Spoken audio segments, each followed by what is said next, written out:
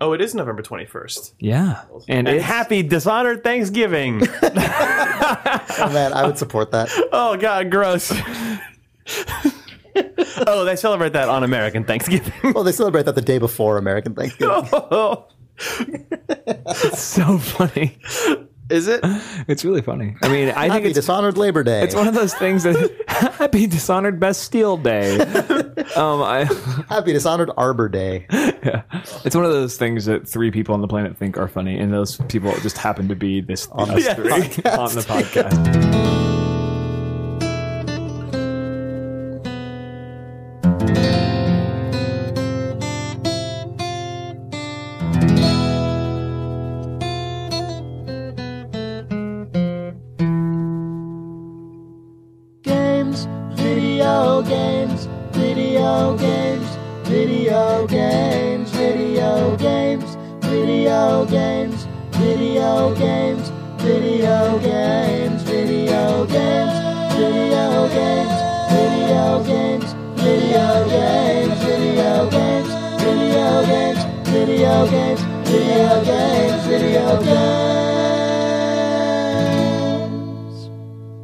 God, is there a Dishonored Greenpeace?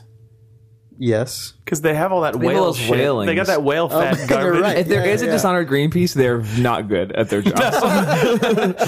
Well, they're just the annoying, like, oh, God, I got to get my... Dishonored Greenpeace. They're called that also. All the, probably like... Weirdly, nothing to do with the world Dishonored. They're just... There was just a scandal several years ago. So Oh, it's those Dishonored Greenpeace guys. Greenpeace, yeah. Yeah. Oh, no, they're Dishonored now. Yeah. Yeah. Can you hand me that? But it's a thing. It's just sort of understood that if you're a public official in the world of Dishonored, you have sort of just a yearly, like, kind of keeping up appearances donation that you make to Dishonored Greenpeace just to kind of keep things above board. But like in secret, you're just fucking killing every whale. You're just slaughtering whales like a fucking madman. But you have to like, you have to, you know, kind of buy into the like, oh, it's very important to support. We Dishonored support Greenpeace. Dishonored Greenpeace.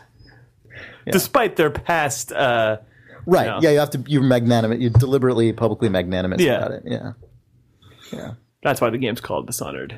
It's named after Dishonored Greenpeace. Yeah. The disgraced charitable anti-whaling. anti-whaling organization within the world. Yeah. Yeah. If you read the books, if you read the lore in the game. Oh, it's in the Dishonored expanded universe. Yeah. The No. It's in the books in the game. Like if you I like see. read all the things you find out I think about. he meant the Dishonored novels, which I'm looking forward to. Yeah. Yeah. The Timothy Zahn Dishonored trilogy. Well, there's the prequel trilogy think Zahn's up to? about Greenpeace.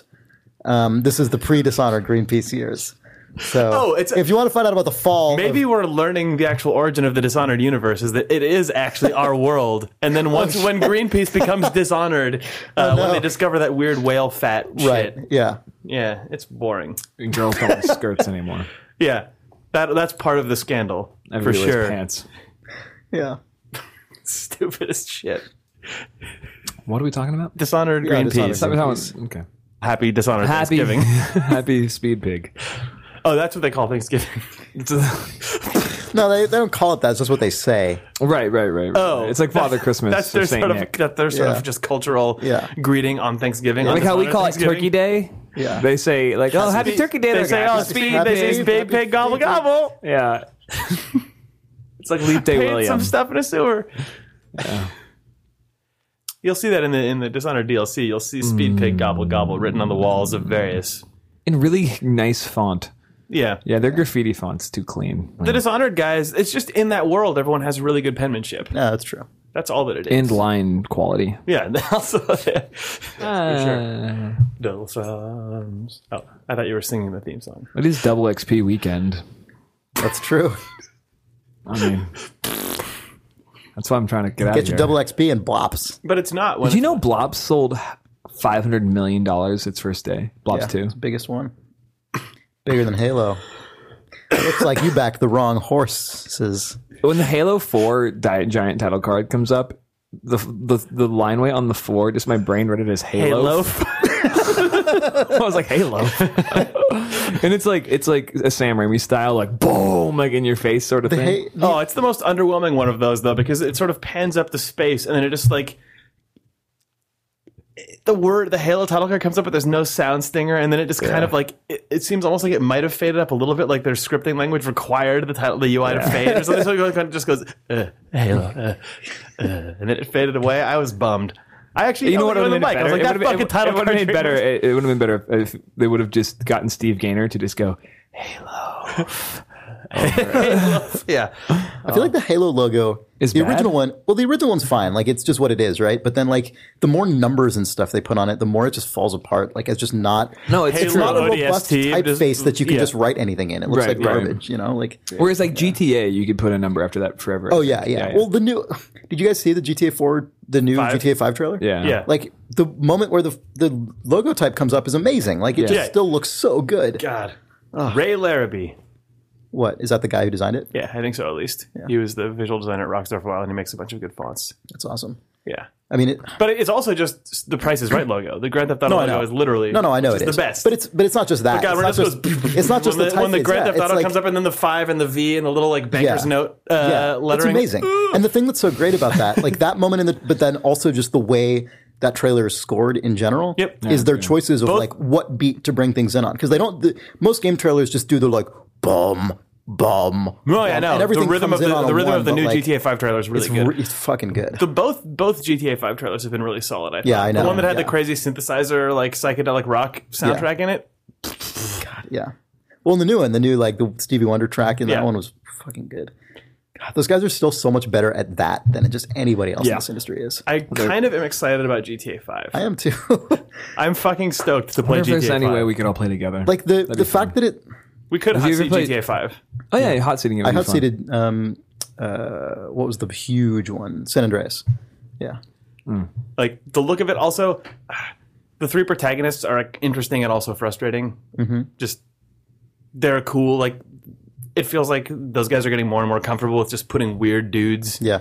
as the person you're controlling. But it is frustrating that there isn't a girl out of 3 fucking guys. GTA 4 and 5 have now had 6 yeah, yeah. protagonists. Yeah. And they're all dudes. But like GTA, Nico, is that his name in 4? Mm-hmm. He was cool. And then I didn't play the 2 expansion packs, which sucks because those both seemed actually pretty interesting and actually kind of more narratively bold than GTA 4 was. But then this Let's intro this podcast. looks weirder. It's November 21st, 2012. This is Idle Thumbs 84. I'm Chris Remo. I'm Jake Rodkin. and I'm Sean Vanneman. And there's a dateline in there somewhere. But yeah, fucking GTA 5 Yeah. and 4. Just the way that they represent the soft. My single favorite thing about the GTA 5 trailer and also about GTA 4 is just the way they represent kind of soft light in urban environments. Yeah, the That lighting, stuff the just looks lighting in the incredible. GTA, in the current gen of GTA games is ridiculous. It's so far afield of the just like super specular, like crazy normal map to shit. It's just like, and part of that I'm sure is for technical reasons and this just how huge those environments are. But a lot of it is also clearly just a deliberate muted way to portray those environments, and I just think it looks amazing. Yep. Just no one else makes games that look like that. Or very few people do anyway. Do you know what sort of? It's back in San Andreas, effectively, right? I guess like, so. Yeah, it's in San South Fierro, LA. or what's Yeah. the one that's in the south? What's the Los Angeles one called? I forget. The city Yeah. in GTA world. Yeah. I don't remember.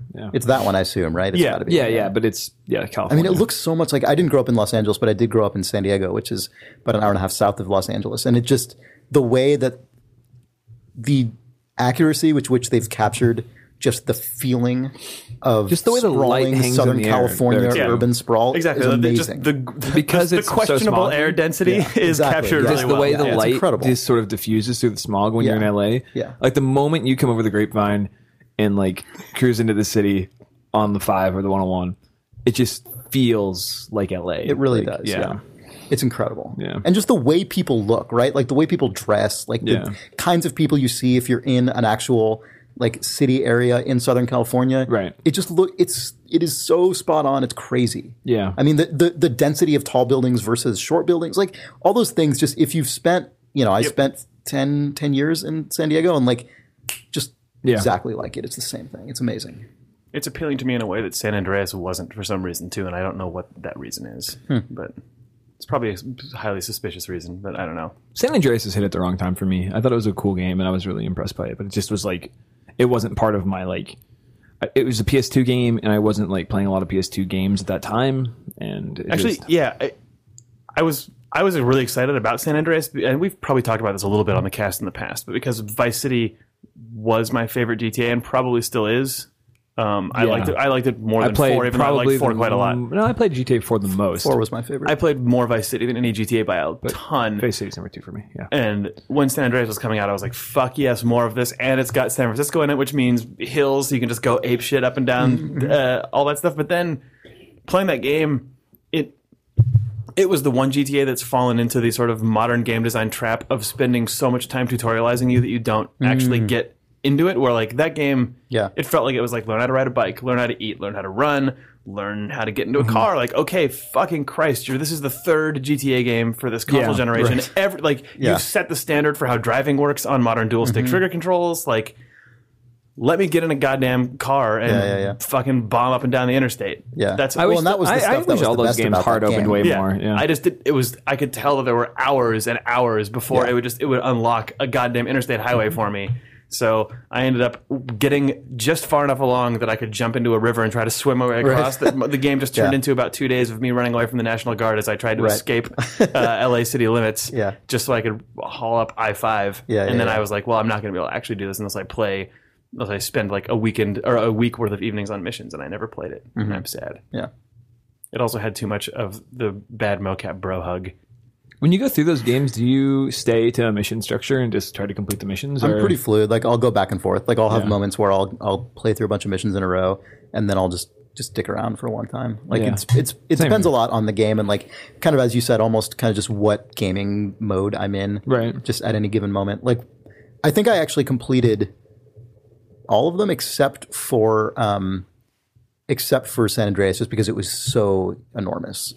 But I mean, GTA is funny for me because it's one of those series where there's a lot of things about it that are frustrating to me, and like a lot of unfilled potential in just to me, which doesn't mean much because obviously the things that I value are not necessarily the same things like the Hauser brothers value or whatever. But like for me, I can always imagine a version of GTA that's even more just completely up my alley, but it's never the one that actually comes out. But there's enough stuff about them that I like that just no one else even bothers to try in a game. That I just the feeling of soaking in an actual modern city. Yeah, that's totally it. And nothing touches it. No, absolutely nothing. It's crazy. Yeah. I mean, no one even tries, right? Like 4 and 5 seem like they're doing that to the fucking max. Like, well, that's why 4 was my favorite. Standing still in 4, just fucking strolling through New York in 4 was mind crushing. It was so good. Or like being underneath an L track and just having the weird graded afternoon shadows over your guy. Ugh, so good. Like 4 was less consistent and like strong in its tone than GTA Vice City was, which I think is probably one of the reasons everyone likes. That's like a lot of people's favorite one, which makes total sense. And 4 was a lot more scattered and weird, but all of that city stuff was just so incredibly executed that it was the one that was for me the most pleasurable to just exist in that city. And like, it felt to me most like the one where I wasn't the most important person existing in this city.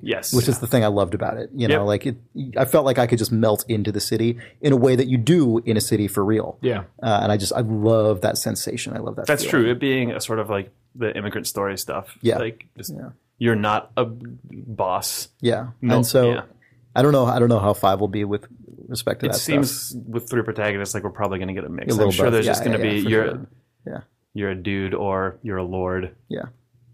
Oh, you know what I also really loved was the GTA 4 expansions, the Gay Tony and Lost and Damned. That stuff was fantastic. Yeah, you talked about those a lot when you were playing them on the old cast. We did. Yeah. I wonder if they have plans to keep doing that kind of thing.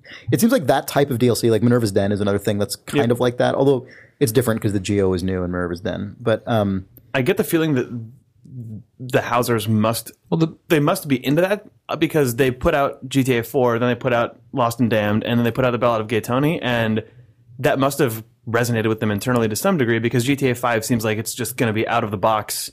That to a certain degrry, where it is 3 separate stories all taking place in the same city. But I think the deal in GTA 5 is that you can indiscriminately swap between protagonists and between stories. Yeah. Wow, that's awesome. I remember hearing that, but I haven't actually read any previews on this. So I would prefer that. I mean, honestly, I would prefer just give me a smaller upfront campaign, that's like 6 hours, 8 hours, and then just start feeding me like short stories essentially. I don't think that's what it's going to be though. I would love that though. Yeah. Or if those 3 stories are. Yeah, we've talked about that in the past about how it would be really actually sweet and Rockstar would never do it. But if you got a Lost and Damned length, like primary campaign, effectively, that, or like you just got a multi-pack of those. But this game, well, that's what I wanted. That's what, when I started playing Dragon Age 1, that's what I was really hoping that game would be. And I still think that would have made for a stronger. I liked Dragon Age 1, but I thought it could have been way, way cooler if they would have just doubled down on that Origin stuff and just been like, actually, depending on which combination of class, race, and gender you play, which is already fascinating, that like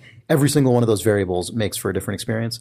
If those were all like set at the same time or something, and the entire game, instead of like an hour and a half of that and then a million hours of just RPG stuff, like if each of those had been like 4 hours of that and that was just the whole game, I think that would have been amazing. Like just incredibly cool. Yeah, totally. I like games that are short. Yeah. That's why, I mean, also, we didn't plug it on the podcast or anywhere because we're really bad at doing this, but we played Minerva's Den with Steve on our Twitch channel. Yeah. And it's up there, and it is, I mean, this is no slight to any of the Twitch streams we've done because they're all really interesting and awesome in their own right. But I was the most captivated moment to moment sitting next to Steve and watching him just play the game and talk about it. Like, it's awesome. It's had you actually completed Minerva's Den before? I never finished it. Okay. No. He saw the ending for the first time. Yeah, so it was great. And The ending of Minerva's Den is good. it's really great. It's really wonderful. So you can spend like 2.5 hours and watch the entire story of Minerva's Den with Steve. And we try to shut up during the logs and stuff. The logs and stuff, so you could follow along. And that's up on the Twitch channel. So check it out. That was cool. Yeah, it's really, really good. Yep. I was go ahead. No. I was going to change the subject. That's fine. I was going to change it back to GTA 5. That's fine. I was just looking up a little bit of stuff about it, and it sounds like the three protagonists are, at least on the missions that it talked about on the Wikipedia page, are spatially near each other. Like you switch between people within a mission, which is really fucking weird. Whoa. That's mechanically weird. That is so now bizarre. it makes I just don't I know wonder, enough about are they going GTA to 5. have co-op campaign? I don't know anything about that.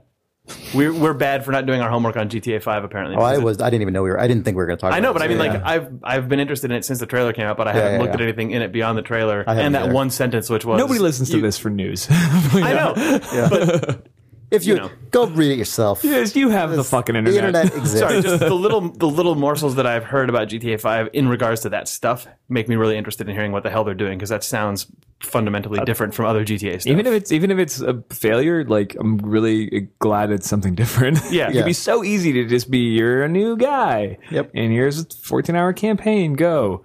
Didn't GTA 4 really come cool. out pretty close to the beginning of this console cycle? No, it was like a couple years after this Xbox has been out for 6. Oh God, it's been 7 years. 7 years, yeah. So I think it came out like 5 years ago. Yeah. I was still in LA because I went and got it at midnight, and I had just joined Twitter, so it was 2007. Huh. Okay. Yeah, You were ahead of the Twitter thing, ahead of the curve. I guess. I don't know. I was like 09, early 09. I think that's right. I don't know. Somebody right now is on the forums telling me it's Again, a wrong. thing that anyone can find out in 2 seconds. yeah. Yeah. Through the exact same medium through which you're listening to this podcast. But yeah, that Xbox has been out for a long ass time. It really has. Yeah. Played some of it last night. I was going for to the talk first about time in a year. That is true and really weird. But the Yeah. consoles being out as long as they have is really weird, and it seems like it's revealing, like, doesn't the games that exist at this exact moment in time feel like they are the product of there being no new hardware for Of just for, sort of stability? AAA devs to latch onto? Like this, the thing that's frustrating to me is it feels like the stability should mean that people are doing things that sound like the line items that we're talking about for GTA 5, where you're taking your game and doing weird shit with it. Right. But it feels like what's actually going on right at this exact moment is that a lot of people are in a holding pattern waiting for new hardware to come out. I don't think it's because of that necessarily. I think part of it's because of that. But I think maybe the more important part is that we're just, I mean, the way that the world is going and like I think the way the places and people are playing games and the way they're paying for games, et cetera, means the number of big AAA games that can be successful is just falling. Like the ones that are successful are as big or bigger than ever. But it's like we have this very constrained. Admittedly, a lot of the rest of the landscape has changed, but we also had about 3 loops of 5-year console cycle. And we're well out of that at this point. Yeah, like we've left that true. orbit entirely. So the cycle of launch games, mid games, late games, which are then getting you hyped up for the next huge drive of hardware that creates another buying frenzy. It just isn't happening right now. It feels like I don't know if that's good or bad or whatever, but I think And you think that's impacting people's buying habits? I think it's impacting buying habits, and I think it's impacting publishers who don't know what the hell they're supposed to be doing with this many entries in their major franchises on the same hardware platform, because you don't have the instant stupid bump of it sounds better, it looks better, you play it different. Right. Use this game as an excuse to try out the new hardware that you've justified buying to yourself. Like, we don't. None of that automatic marketing has existed for like the last 2 years, when it usually historically has in the sort of just cycle of AAA dev. It feels weirdly untethered. Yeah. Like Halo 3 ODST and 4 is a lot of Halo for it's one extra Halo. And Reach. And Reach. It's a fuckload of Halo. Yep. Like it's twice as much Halo as you got on the original Xbox. Yeah. Yeah. Well, I also think I think you're probably right. I do think though there's an additional compounding thing, which is just that I don't think anybody knows where, like, I don't even think we know what the next generation looks like as compared to the way that we definitely knew how. Sure. Like the place that just computers and even just specifically PC gaming, but also just people using computers as multifaceted devices. Also, obviously, everyone has a computer that's as goddamn powerful or more powerful than the previous console generation in their pocket. Yep. So yeah, things are fucking weird right now. And there was an article, there was an interview. I don't remember where it was from, but I saw it on Gamasutra with Tim Sweeney from Epic Games talking about the upcoming console cycle, and he's like, "Yeah, I mean, we're pretty hopeful that the next generation of AAA games will." Only cost about twice as much to make as the current ones. And it's like, that's your hope. That's like your optimistic hope is only twice as much. Who are we going to sell twice as many? Like, how is that possible? How is that sustainable at all? Like, look how many studios have shut down in the last couple of years. It's just like, it's like the killing fields out there. Yeah, it's really I don't understand what people think they're doing. Yeah, it's weird. I mean, it's very strange to me. Like, I was flabbergasted when the news 2 days ago is that Blops sold the most ever. Yeah. Blops 2 sold Well, right. the most It's ever. like this rarefied group of like Assassin's Creed, Halo. Is Assassin's Creed 3 doing really well financially? I don't know if 3 is, but Assassin's Creed has been one of those Ascendant series. Right. I don't know about 3. But like, the Gears of War, Halo, Call of Duty, that little group. I would say Call of Duty and Blops are like in a world of their own. Like, they're in the sort of a weird I know they class. are, but they are. And that class, specifically that class, but Blops is like indecipherable. Call of Duty is like the 1% of the 1%.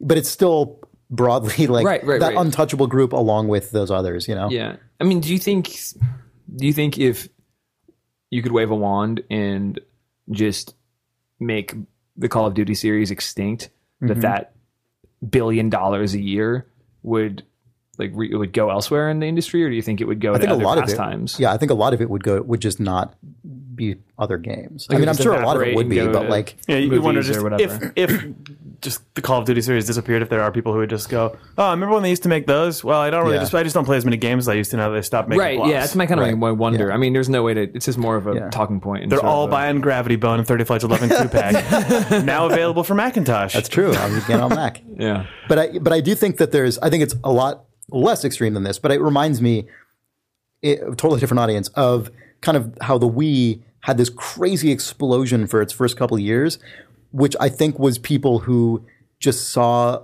the Wii as like the Wii Sports device, right? Like in the same way that I think there's a lot of people who like they buy the new Call of Duty or they buy the new Madden, but they don't see that system as like a platform. Stuff didn't keep filling that niche or that niche, and there wasn't demand. But those people didn't suddenly spend their Wii dollars on in the same way that I think the U-Touch.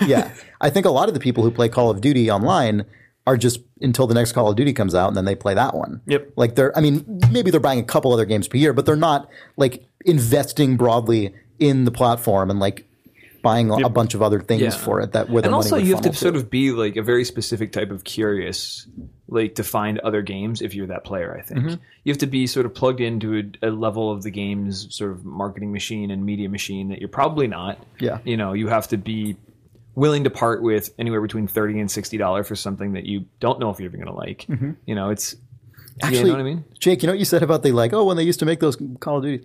My brother is a good example of that. He's someone who like we played some computer games when we were growing up, and like he played some now and then. And like I remember a couple years ago. He's like, yeah, I used to play that Call of Duty, but then they stopped making it for PC, so I don't really play games anymore.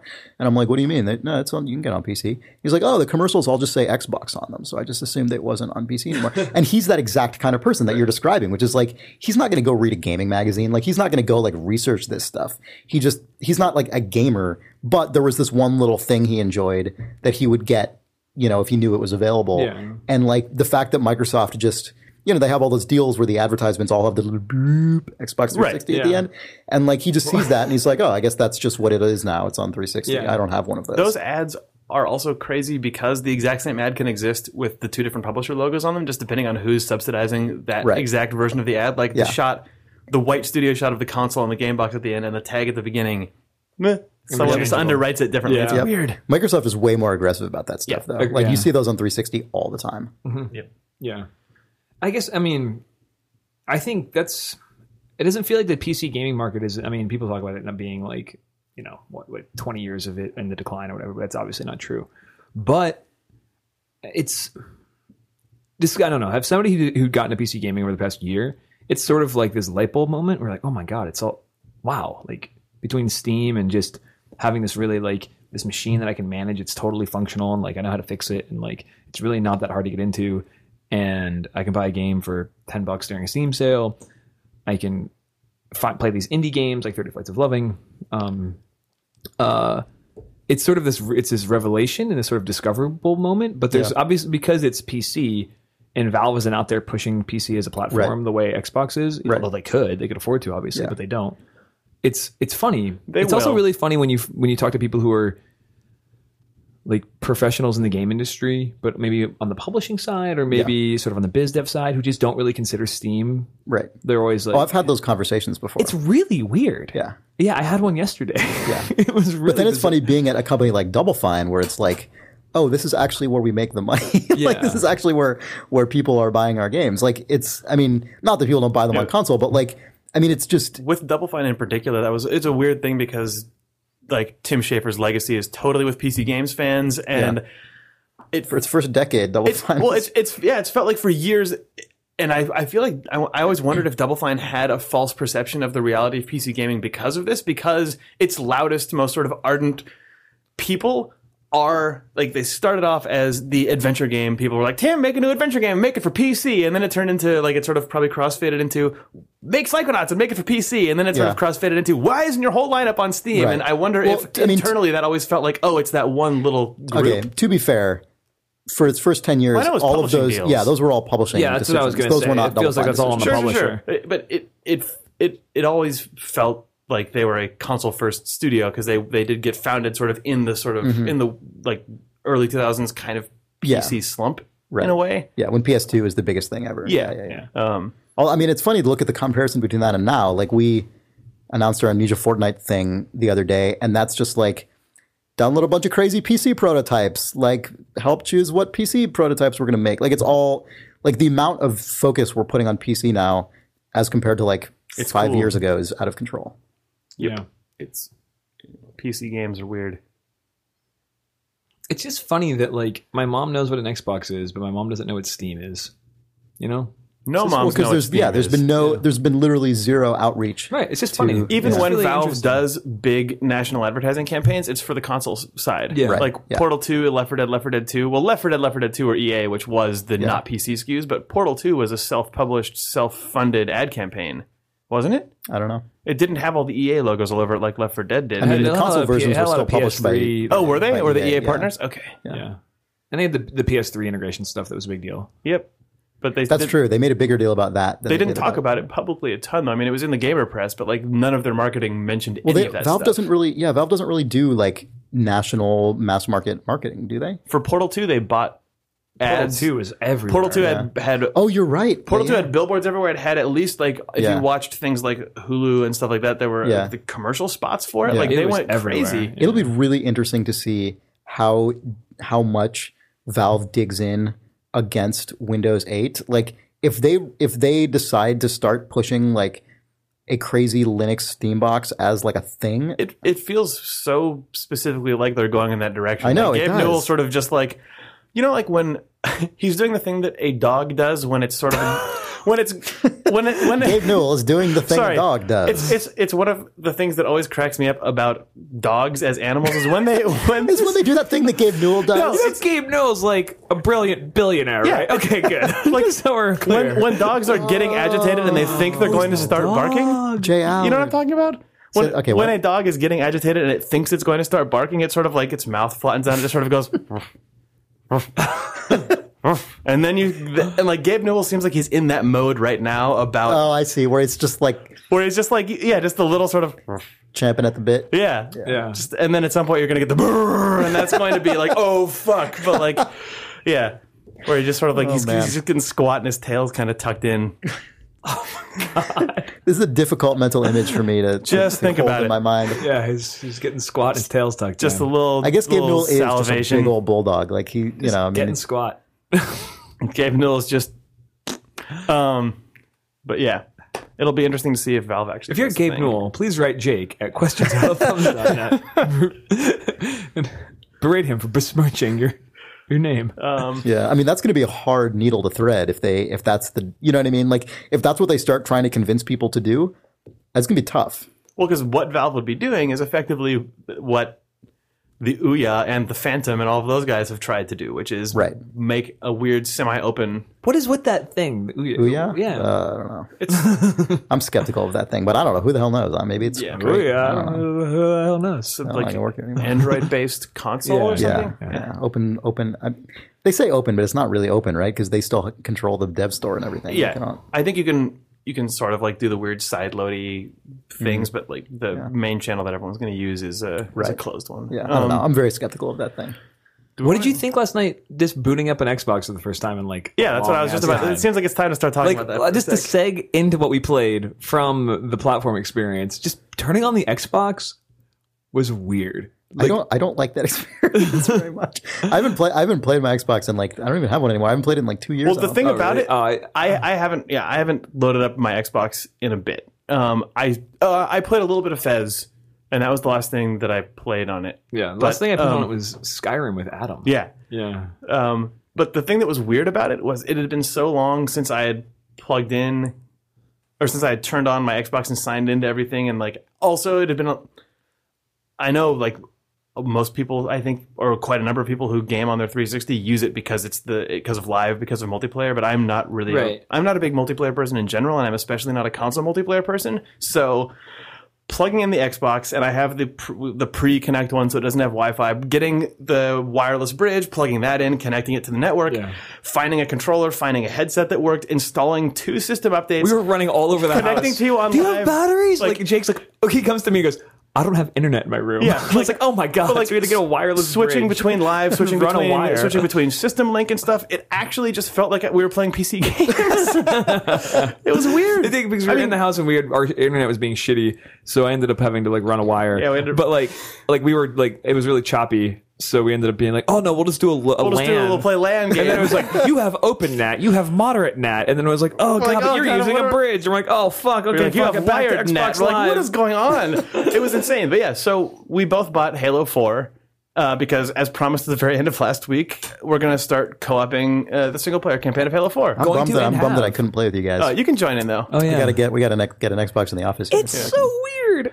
It's good. I like it, actually. I've been having a lot of fun. I'm having a lot of fun. Did you play... So before you guys start off on like the actual Halo 4 stuff, did you play Reach at all, Sean? I played the multiplayer beta of Reach. Because Reach was the first Halo game that I just got bored of. And I'm not saying that's because it's a bad game. I don't really know. Did you have a jetpack in Reach? I don't even remember. I don't even remember. That was in the multi... I forget. But like this... I've completed every single Halo campaign like at least once, in most cases, probably 2 or 3 times. I completed 1, 2, and 3. You should play it. You should check out ODST. It's fucking cool. Really? It's the most interesting campaign in any of the ODST is the one where you're series. not Master Chief, right? Yeah, you're like an ODST, you're like a recon guy, but it's all like these vignettes. It's like there's like a hub world, but then you branch off into a series of like flashbacks, and that's each. Oh, maybe I'll check it's cool, and like there's these crazy like highly produced radio plays that are like their audio log equivalent, but they have like Foley and sound effects and like. They're most, where audio log is usually just a guy talking into like a dictaphone, basically. Mm-hmm. The ODST logs are like these really elaborate, like they feel like listening to a radio drama. It's really, just the whole thing just feels like it's just was made by like a crazy strike team in Bungie that like wanted to try a bunch of crazy shit. And like it was very polarizing. Some people just didn't like how different it was, but I thought it was rad. Anyway, whatever. Reach was the first one. Like even Halo 3, which I thought was the weakest campaign out of any of them. I did not like that. Yeah, I didn't like it, but I still played all the way through it because it's Halo. It's the only game that feels like Halo does. And then by the time I got to Reach, by the time that game came out, I was just like, man, I played a couple hours of it, and wasn't bad or anything. I'm just like, I can't keep doing this. Yeah. And so I'm like incredibly fascinated to like see what I think of 4. 4 is weird. Is it weird? It's got some weird stuff in it. It's cool though. Cool weird. Yeah. Like that first person, like basically Nathan Drake style, like climb up that elevator shaft. Climb. That was weird. Yeah. Is there a lot of set piecey stuff like that? Well, we're also only in the first chapter, which I think is where it's going to be the heaviest on that stuff. We just went through the whole first Someone section. was saying the co-op is different than the single player It's campaign? not. No. I don't think. There is also a separate co-op only thing that you can run, I think. Okay, good. I was going to say, that would be really disappointing. We were just playing, like, first off... It just doesn't acknowledge your two Master Chiefs. First off... That's how they all are. It's so good. It's hilarious. No. In 3, it's Master Chief and that alien dude. That's true. In Halo, Sweet. in Halo 1 and like in the, I don't know. Yeah. We were just both Master Chiefs. And it's fun. Wait, wasn't 2 the one with the alien? No, 3 was the one with the alien sidekick. Yeah. Okay. Which one had the alien sidekick? Let's... Readers decide. Sorry. I've only ever played a half hour of Halo 1 split screen multiplayer. That is my only Halo experience in my entire life. Halo 1 split screen multiplayer. I know. That was your life for a while. But yeah, Adam and I am a weird person to be co-oping Halo 4, I imagine, given that I'm just like, who's that blue hologram girl? Yeah. And everyone in the entire world just goes, ugh. I am grossed out by the Cortana shit in the trailers. Like, Cortana they literally just model her as just a fucking naked computer woman. Yeah. Yeah. I find it really... She lives in your pocket, though. Is that not... Is Cortana... Okay. Well, no, that's how she always is. But, like, in the older games when it was just less high fidelity, it just looked less... Just overtly sexualized. Like it just looked she was really... less, like, completely head to toe rendered. Yeah. She sort of, like, existed as sort of a... just sort of a flat image, I guess, almost in your HUD sort of thing, and in your back of your mind. And she'd show up in a hologram, but like it was really there's just sort of like a naked cyber lady. She actually just pops out of your hand. She just looks like you're holding a Barbie. Does it seem as weird? Is it as weird in the game as like it seems? Like I don't. I just feel like there's. It just seems really just like a suspicious choice to make. It's not the bone I'm going to pick. It's like yeah, sure, you know what I mean. It's just sort of like, is it lame? Yeah, but I'm like it. It also just blends in with everything else, which is just she doesn't sci-fi feel. movie. I mean, the thing is she's not like. She's not other than not being actual, all. She is a sexualized representation, right? She's just sort of like. But she also this live she does female just form. stand still and give you. She doesn't tech like, information. Like it's yeah. not, She doesn't like. That you know just, what I mean? even the way you're describing it doesn't like. I'm not. You've got this like little naked lady in your pocket who just gives you tech information. Like it's a waste also of called young male wish fulfillment. Yeah, that's your what problem. I'm saying. It's, like, I don't know. That's what I'm it's a saying. waste of our time to fixate on that. Sure. Yeah. All right. It is totally like in the context of the game. You look at it and go, oh, "Come on," and then just sure. You're just, you just get Tim's over it. tweet from yesterday was like pretty much. Yeah, completely, Tim Schafer posted a tweet. He's like, "Oh, I really like this Halo 4 game. They give you like there's a tiny stripper that lives in my pocket," and that was it. And it's like, okay, yeah, that's about it. Social commentary made. Yeah, but the thing you and I were talking about this, but just I haven't played a major AAA console game in quite a while. Like, but what you have done is made a game that is not that. So when you're just right, I've been working in like the Telltale tech. Like we're doing some like we deliberately stylize a lot of our art because of the fact that we don't have the back end tech to power the sort of things that people are paying $60. We just don't do retail. bombastic, expansive things. But also, I just like my PC's been acting up for quite a long time. I've been using my Xbox primarily for indie stuff. Same with my PC, and then at work, it's not the sort of games that I work on. So popping in like this month's or one of this month's big ass console games, it's crazy. Jake's on the headset, and I just hear him going like, Jesus Christ! Like every 10 minutes. That is a thing that I'm actually loving. Like I'm actually like just the bombast. Yeah, it's like I mean, nuts. it's also stupid. Yeah. Sure. But when you come out of a tunnel and it's just that expansive valley. But yeah, that's the thing that it's a thing that I haven't. I mean, the last time that I experienced anything like it, I guess, was Portal 2, which is just one of my favorite things about any first-person game, especially first-person narrative games and Far Cry 2, is just walking out into an amazing space. Well, Halo's all about that, and it's Yeah. great. It's just fantastic. And the stuff They did a good job with 4. at least and also, sorry. yeah, no, just the pacing of them, and I was just going to say the pacing of there's this really like wide breadth of settings and milieus in the first like the first chapter was fun. 30, 45 minutes. Yeah. And you go from trapped in like corridors in a spaceship to climbing an elevator shaft to an expansive space like vista, like right, looking out with starships floating on the above carrier you. that you're in, and It almost sounds like the arc of Halo 1. You know, you start off on the little Right. ship and like It feels very get to similar the Halo that, world. actually. That's cool. It feels very yeah. similar to that. And then you end up down Well, on then a everything planet, that you just saw majestically in space crashes, so you end up in this wreck. like dark, fiery, sort of at night, but like there's God rays and like light, like the sun is coming through the haze. It's just And if you there's fire want to everywhere. live in an extraordinarily expensive, well-realized virtual space that is just filled Yeah. with sci-fi book cover majesty, you should play the first chapter of Halo 4. But I would look over and Jake was like his Halo man, his Master Chief would just be staring up with like his gun pointed to the sky, and he just sort of like running forward and running back. I know, and I was like, and running come forward. stand under this spaceship and You look at have the to stand right sun. here. Look at, go, take 2 steps left, take 2 steps right. Watch that. Look at that God ray. Look Yeah. at that. Look at that. Yeah, Stupid. Yeah, But like, just 2 Halo guys, just sort of like Dance, like, the hilarious like a weird upper body tango. torso perfectly still, and then the little feet like going in the different directions as you're Yeah. strafing around. That's one of the funniest looking things. It's like an upward facing tango. Yeah. Hilarious, playing yeah. Halo is a weird experience for me, though, because I generally... It's really good, actually. Playing with Jake is awesome, by the way. Oh, yeah? Yeah, it's like fighting a bear. It's like, Jake, just go in there and make some noise. So Jake just like faces right at the aliens and shoots them and throws grenades, and I just run around. Because Right, Halo you're doing maps are all the, so like, strafing expansive, you stuff, know? yeah. Like, Halo maps are built for flanking, like on Yeah, oh, large, absolutely, like, yeah. 100-yard, multi-100-yard flanks. Yep. So Jake just I have goes no at the Halo enemies. AI combat acumen at all, though. Right, So right, it's yeah. just like, Yeah. oh man, it's great that guy's rolling for cover, and that guy popped a little glowy shield up, and then I can go and melee him, I guess. Oh, I'm dead. Oh, no, never mind. Sean killed everyone. Good. No, it's good because he plays Halo like the way you would get into a fight in BioShock, which is just sort of like go straight on, do a lot of weapon swapping. Yeah. Whereas in Halo, it's not really what you do. It's sort of like jockeying for position and getting like in flanking. Yeah. It's a lot of fun to play with God, Jake. and it's funny the things you guys say about the games you've worked on, and then for me, just thinking back to working on BioShock Infinite, where like working on a really combat oriented first person shooter game, there were so many. Like we looked at Halo so much, Really? not because we're trying to like just copy Halo, but like there was so much. Just like Jake, you say like, oh, the guy like ducking for cover and doing the side roll thing. Like I remember capturing videos of all of that stuff, like again and again and again for like to examine. Like I mean, it's just I don't know. Like I don't want to say too much about that process, but like it's funny hearing you saying going from working on Walking Dead into that, and then me like because I haven't played a Halo game personally for enjoyment since before that experience. It's also playing like I've been playing some Dishonored. I obviously played BioShock 2, played Deus Ex 3, and those games are all very different than Halo, but it was a fun reminder playing Halo how visibly clear enemy AI mechanics can be, at least to my personal brain in a shooter. Like Halo is fucking good at that.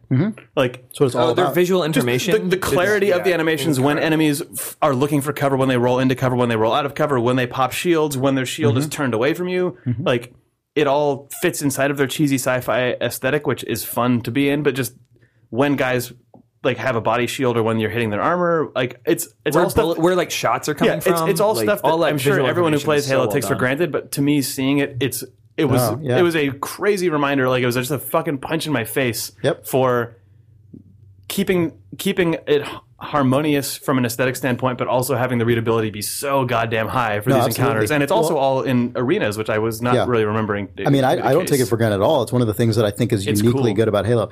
But it also comes from a different deliberate space than games like Dishonored and Deus Ex 3, which come from that like weird Looking Glass-esque kind of muted PC thing. Yeah. And there's also the fact that so much of that readability comes from the fact that Halo has a broad milieu of non-human enemies. Like working on BioShock and like kind of looking at those lessons in comparison, that stuff is so much harder to do when all your guys are sized and proportioned like human beings. That's true, but even just I'm firing at you, I'm not firing at you, I'm being defensive, I'm being offensive, I'm going for cover, I'm in cover, I'm out of cover. Just it is admittedly you can get away with a lot of that because they are aliens, so they can move in weird ways that clearly accentuate that stuff.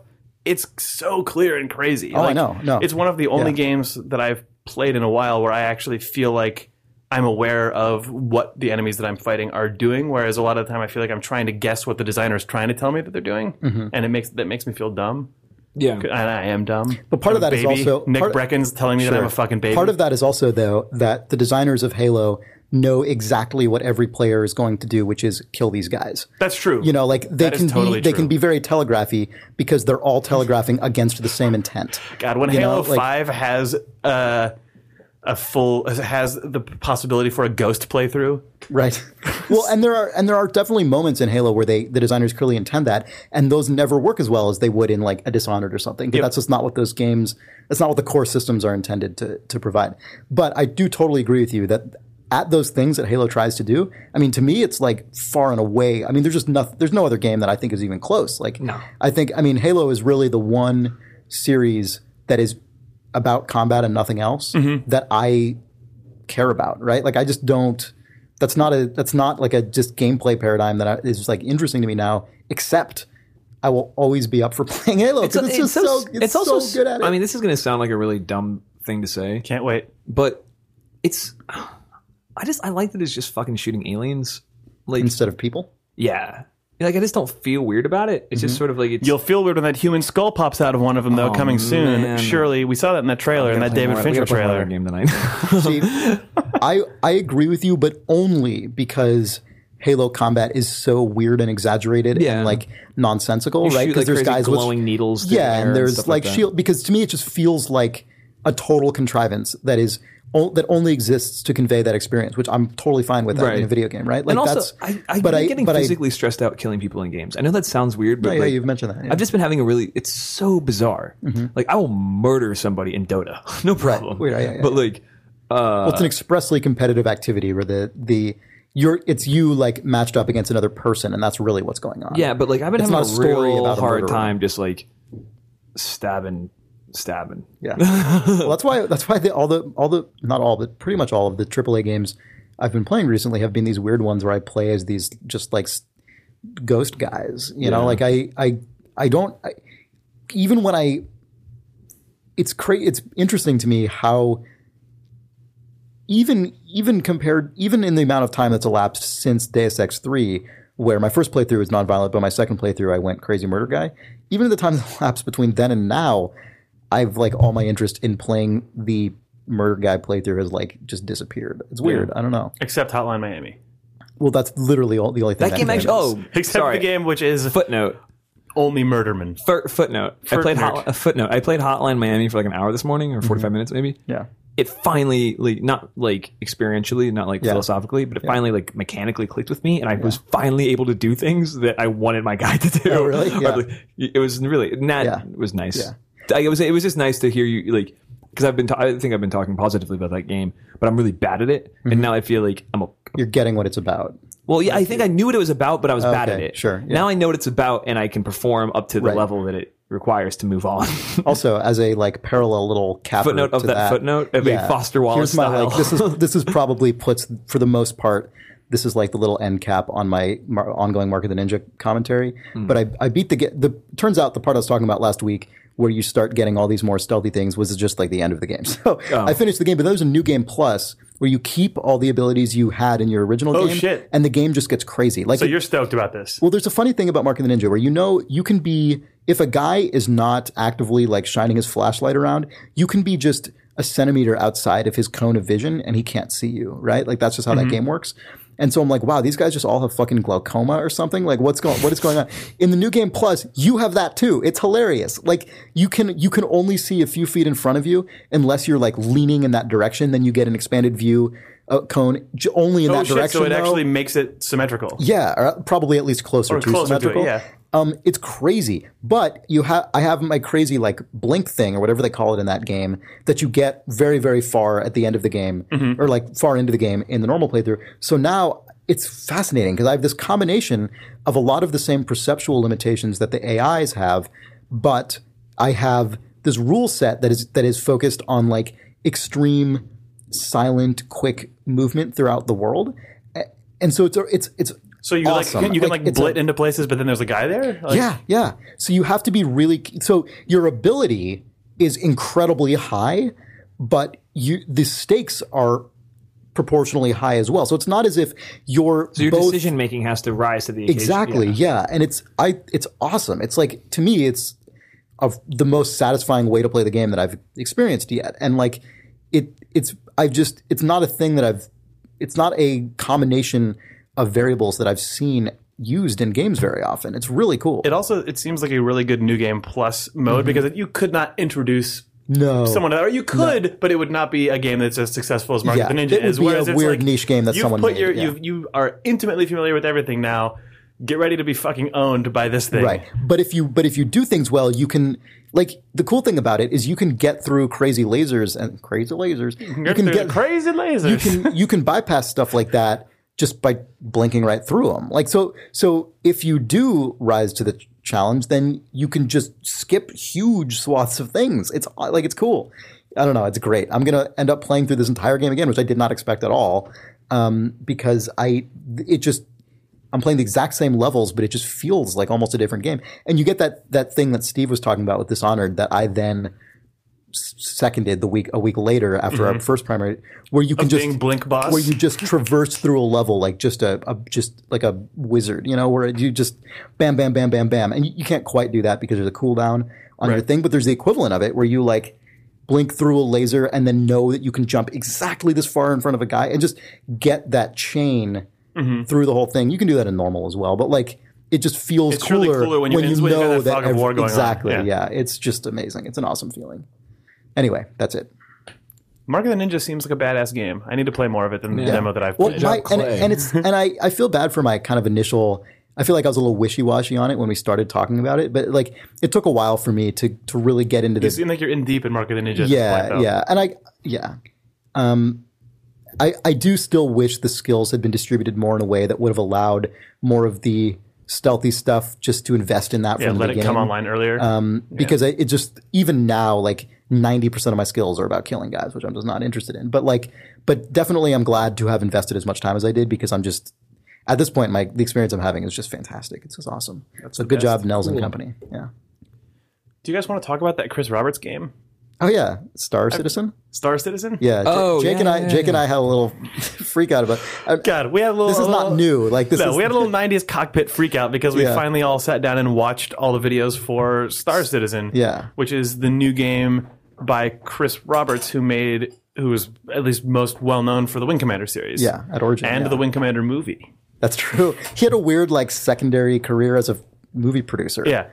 Actually, we should talk about that for half a second, just because I read an interview with him talking about the Wing Commander movie, and he basically was just like, well, learned a shitload on that. Anyway, like I've always sort of... He's not like creatively proud of it necessarily, but like... the existence of that movie had always sort of painted a weird picture in my brain of that guy. Like I still don't know what he's like personality-wise, but it seemed like he made the Wing Commander games, which started off as...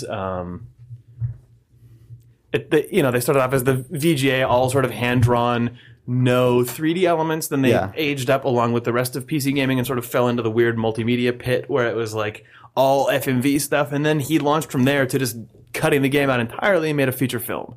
Right. And the feature film was basically cutscenes. But the interview with him recently was him just saying, whoops, turns out a feature film is not just a bunch of cutscenes. Turns out you have to actually know how to do it. Yeah. So sorry That's about cool. that. Yeah. But the... Star Citizen looks like it really tosses a lot of the multimedia elements out and is just back to... Well, I think that was kind of a mass psychosis for a lot of PC game designers in the 90s, right? Where guys who I think they're in their like kind of game design fiber were not the desire to just chase the like weird content driven kind of cutscene stuff, but it just like it took over, right? Like for several years there, where that's just every series had its weird like FMV version or like just everything. Everything. Yeah.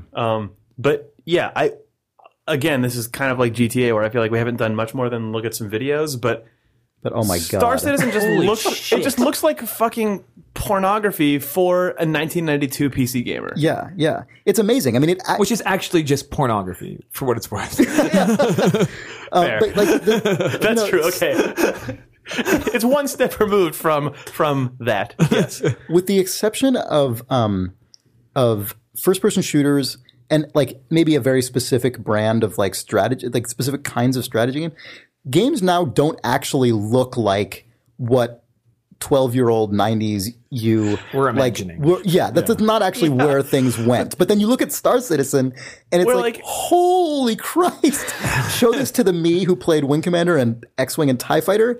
And it's like, oh yeah, this is what games will look like in 2012. And you're like, of course they will. Oh man, you bet they will. Like Wing Commander. Oh boy. Because I know I played Wing Commander 1 and 2, and Chris, you were more into the I was more into the LucasArts X-Wings, TIE Fighter ones, but I remember in Wing Commander, I liked flying the missions, like, and the encounters were really good, but the thing that always actually grabbed my imagination when I played those games is the whole sort of sim experiential thing where it's like between missions you go sit in the barracks with your bunkmates, you go to the bar and hang out, you like see who's like the hotshot cockpit on the flight wall, and then you go to the hangar and pick your ship and all that stuff. But they were all just like single screen 320 by 200 SVGA images. By the way, that was the one thing I liked about the narrative stuff in StarCraft 2, which was like some of the worst story I've seen in any game StarCraft ever. 2 had that experience too. You're right, where it was like, oh man, I'm hanging out at the fucking bar with my crew, 90s style. But the videos for Star Citizen, just your brain is just fucking torn open and squished all over the screen like a magazine ad for Star Citizen would have in 1992. But that we watched the GDC video that Chris Roberts did this last year where he was just demoing the game and he's like, here's the outside of it. You're like, okay, sick. Looks like Wing Commander. It's the cheesy, like green, like desaturated aqua and gray splattered industrial space station. And then we'll go inside and like, oh fuck, it's a fucking...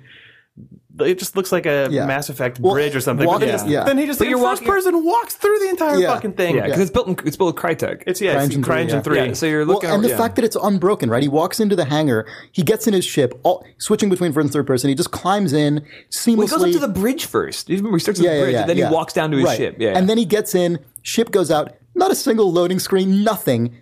Then he's just climbs into a ship in first person, flies the ship in first person, flies by the bridge that he was walking in 2 minutes ago. You're skipping an entire level of dork suspicious porn, which is climbs up the fucking ladder, sits down, situates the two legs by the pedals, straps in the seatbelt, closes the thing, gratuitously like taps on four like little on robot hinge touchscreens to activate the ship, and then takes off in first person. Right. And then as you fly, your body movements are the same. Yeah, it's just ridiculous. Stupid. It seems stupid and expensive, but also it's awesome though. He's been crowdsourcing it between a private site, which is, what is it called?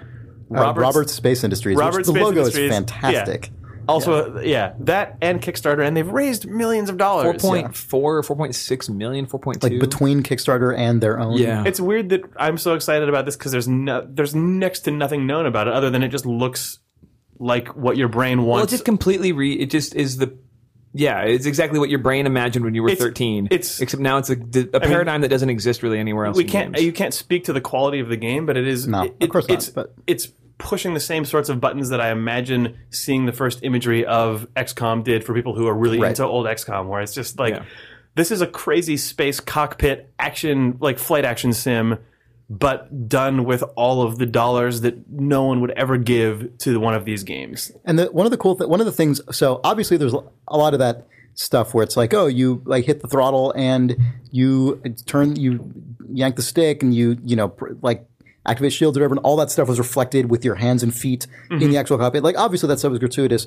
but there's also something I find really cool about just the rigor associated with that from the design side, which is the same. It's not the same, but it's similar. Like, it reminds me of the mentality expressed by the SimCity 5 team, where they're like, we don't put anything in the simulation unless it is physically also simulated visually in the world. And there's just something about that I think games have so little accountability to them, right? Like, they're all made up. Like, you can put anything in if you want to, you can just put anything in a game. It's cool that both SimCity and from the sound of it, the stupid Star Citizen cockpit are actually mechanically sound in sync with their aesthetics. Yeah. And like, obviously, it's a machine you can still that actually make any works, of that stuff up. But like, at least they're holding themselves to one level of accountability, which is what they can depict. Those like, SimCity 5 videos make your brain also barf out of your face. Yeah. That's all anything does to me these days. It makes my brain barf out of my face. And I like when anyone imposes that kind of creative constraint on themselves, right? Like, I mean, you can still go crazy and like they could still be totally gratuitous with this, obviously. But I just like that there's something visual that they have to pay for. Is it weird that we have XCOM and Star Citizen and SimCity 5 and all of these sorts of things appearing? Like Dishonored. Yeah. Is it weird that there are people like, why are we at a point right now where we're getting... Like, it feels like there was just a 10-year gap, kind of. I wonder if part of that is because, I mean, we've got the super crazy AAA stuff, right? That's still doing its thing. But I wonder if part of it is that a lot of the, like, sort of transient, like, people who were into game, like, played games for a few years and this kind of, I have a lot of friends like this, right? Who, like, maybe had a 360 or maybe an Xbox One and then just kind of fell out of it.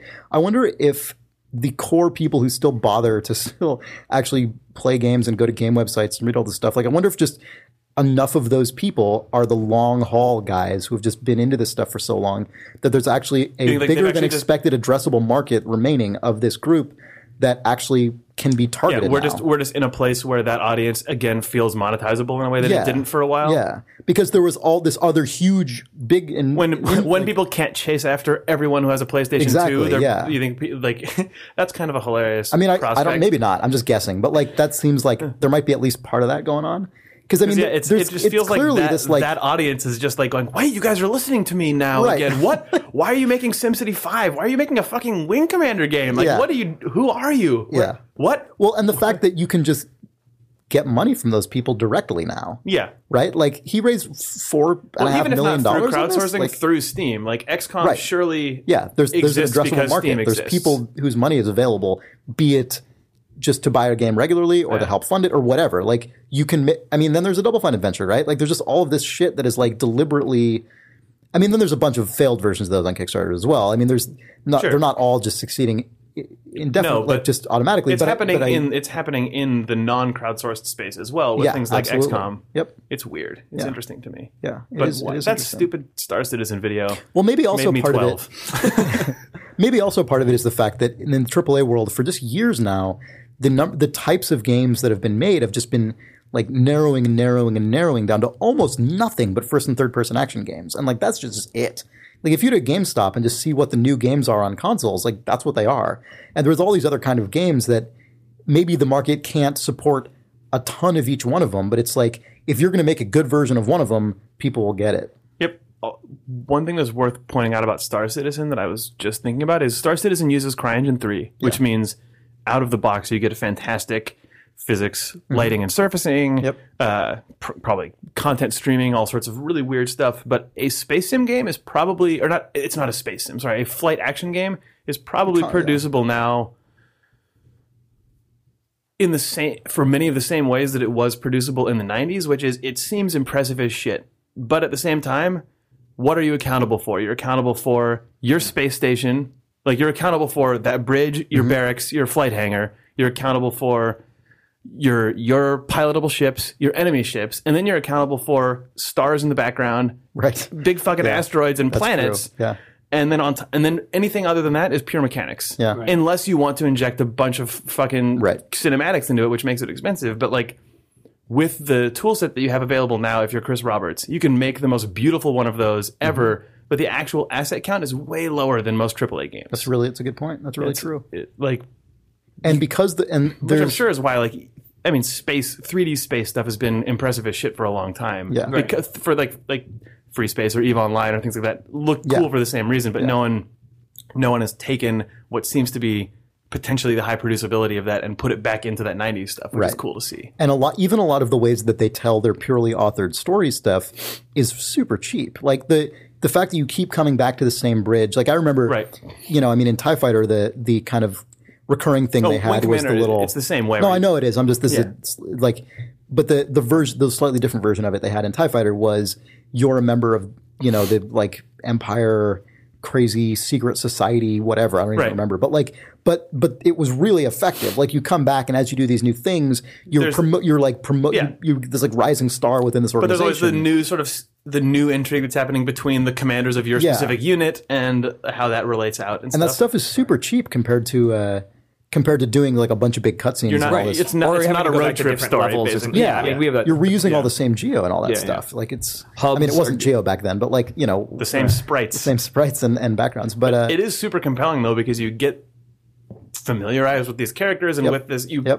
That sort of micro feeling of a big galactic battle is interesting. yeah, actually. absolutely. Because you have all the scale you could ever need with the just being out in space. Like Right. when You you're look out when of you're a just window telling and you're the, destroyed. when you're just telling the human scale story stuff, I feel like you don't need to be bombastic because you have you have the like grandeur of space that is just But yeah, that's- permeates your game already.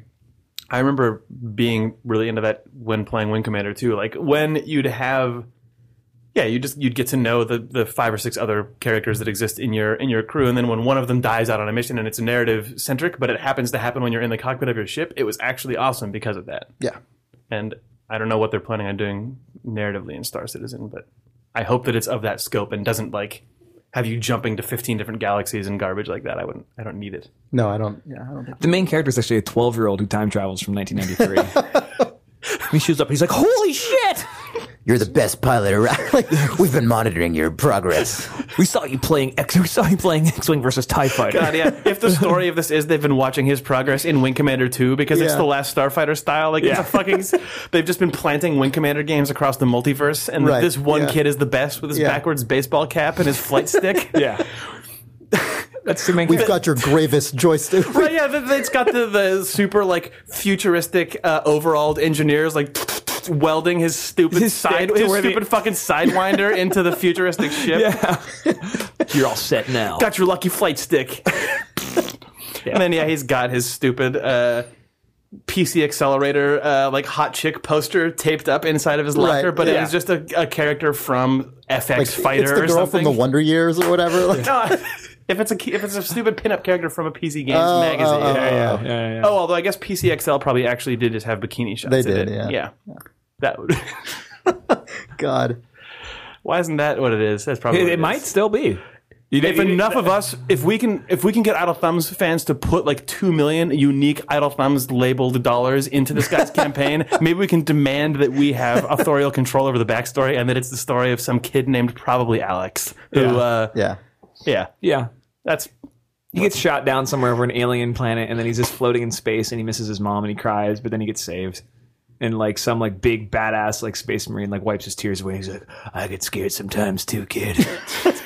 That's what happens, by the way. Space will do that to you. Yeah.